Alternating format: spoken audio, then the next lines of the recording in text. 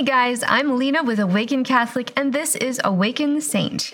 Today I'd like to introduce you to Saint Stephen of Hungary. Born around 975, this passionate saint was among the first Christians of Eastern Europe. After his father, a Jew, converted to Christianity, Saint Stephen followed shortly after. And with his conversion came a determination to see his homeland surrender their pagan ways and become a Christian nation.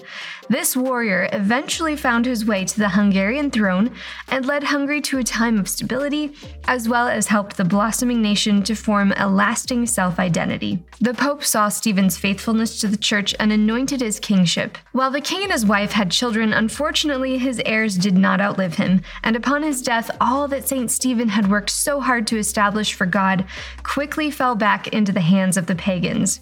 It would take decades for Christianity to regain momentum again. On the bright side, Hungary still looks to their past king as a reason for their strength in both culture and faith to this day, despite the relapse to paganism for a little while. Saint Stephen is an example of how God uses us, even in our imperfection, to complete his glorious master plan. It would seem that Saint Stephen, while he was able to force his people to live by Christian rules, he hadn't been successful in converting their hearts. He was a heavy-handed king and enforced strict rules against paganism. His passion for his people to reject paganism while coming from a place of righteousness was ineffective in truly converting the Hungarians. True conversion comes from the ability to choose. God didn't create us as robots. He created humans with an innate dignity and freedom no other creature has. Saint Stephen might be a good advocate for parents or children of parents who struggle with excessive authoritarian parenting styles. If parents focus too much on the rules and forget to grow in relationship, rebellion could be in the near future, much like the Hungarians rebelled after Stephen's death. A high school friend of mine had incredibly strict parents who didn't allow their daughter to age into freedom appropriately. They taught her the what of the faith, but never explained the why.